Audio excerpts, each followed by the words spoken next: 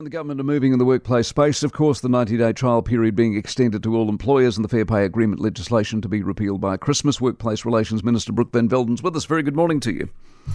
Good morning, Mike. Given the 90 days are already about the place, in some businesses anyway, how much is this just window dressing, ideology, and you're just sending a message as opposed to actual effective change in the workplace? Well, this is a government that's delivering what New Zealanders voted for. This is a clear policy that we entered the coalition agreements with. It's set out black and white. It's part of our 100-day plan. What we are wanting is to send a signal that this government backs business. So for us, it doesn't really matter whether a company has 2 or 200 employees. There's always a risk with employing a new staff member.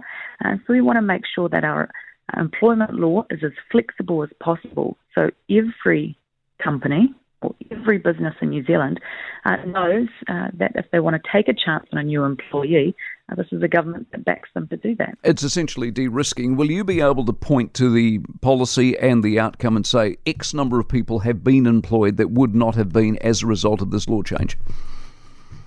Look, I'm hopeful that those sorts of details will come in time. But what we know is that business confidence has been lacking, especially past the last 6 years. What we want to do is make sure that anybody who might have been feeling hesitant about bringing on a new employee if they didn't have the right skills or experience but had the right attitude, now knows, yes, I do have the chance to bring on that employee, and if it doesn't work out, we don't need to go through that very costly dismissal process. We think this will work good for employees and employers. Weird thing about the FPA is it never actually happened. And I don't know that enough people realise that. It was an idea that sat around for 6 years and no one ever actually enacted it. They would have eventually this year or next, I guess. But what is it you're repealing apart from just an idea? Well, what we're repealing is the bargaining process set up for fair pay agreements. You're absolutely right. Nobody is worse off through this repeal because there have not been any fair pay agreements finalised.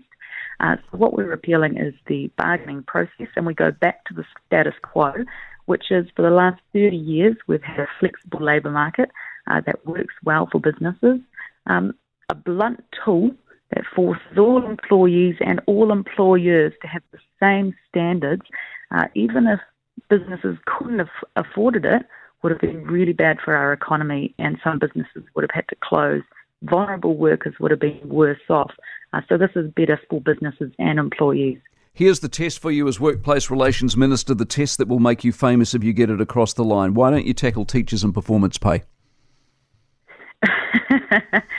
We've got some extensive reforms coming in the education sector and in health and safety work next year, but I am 100% committed at this stage to getting what is in our deal for the first 100 days across the line.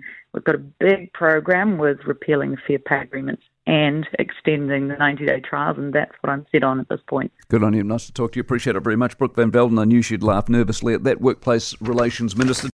For more from the Mike Hosking Breakfast, listen live to News Talk ZB from 6 a.m. weekdays or follow the podcast on iHeartRadio.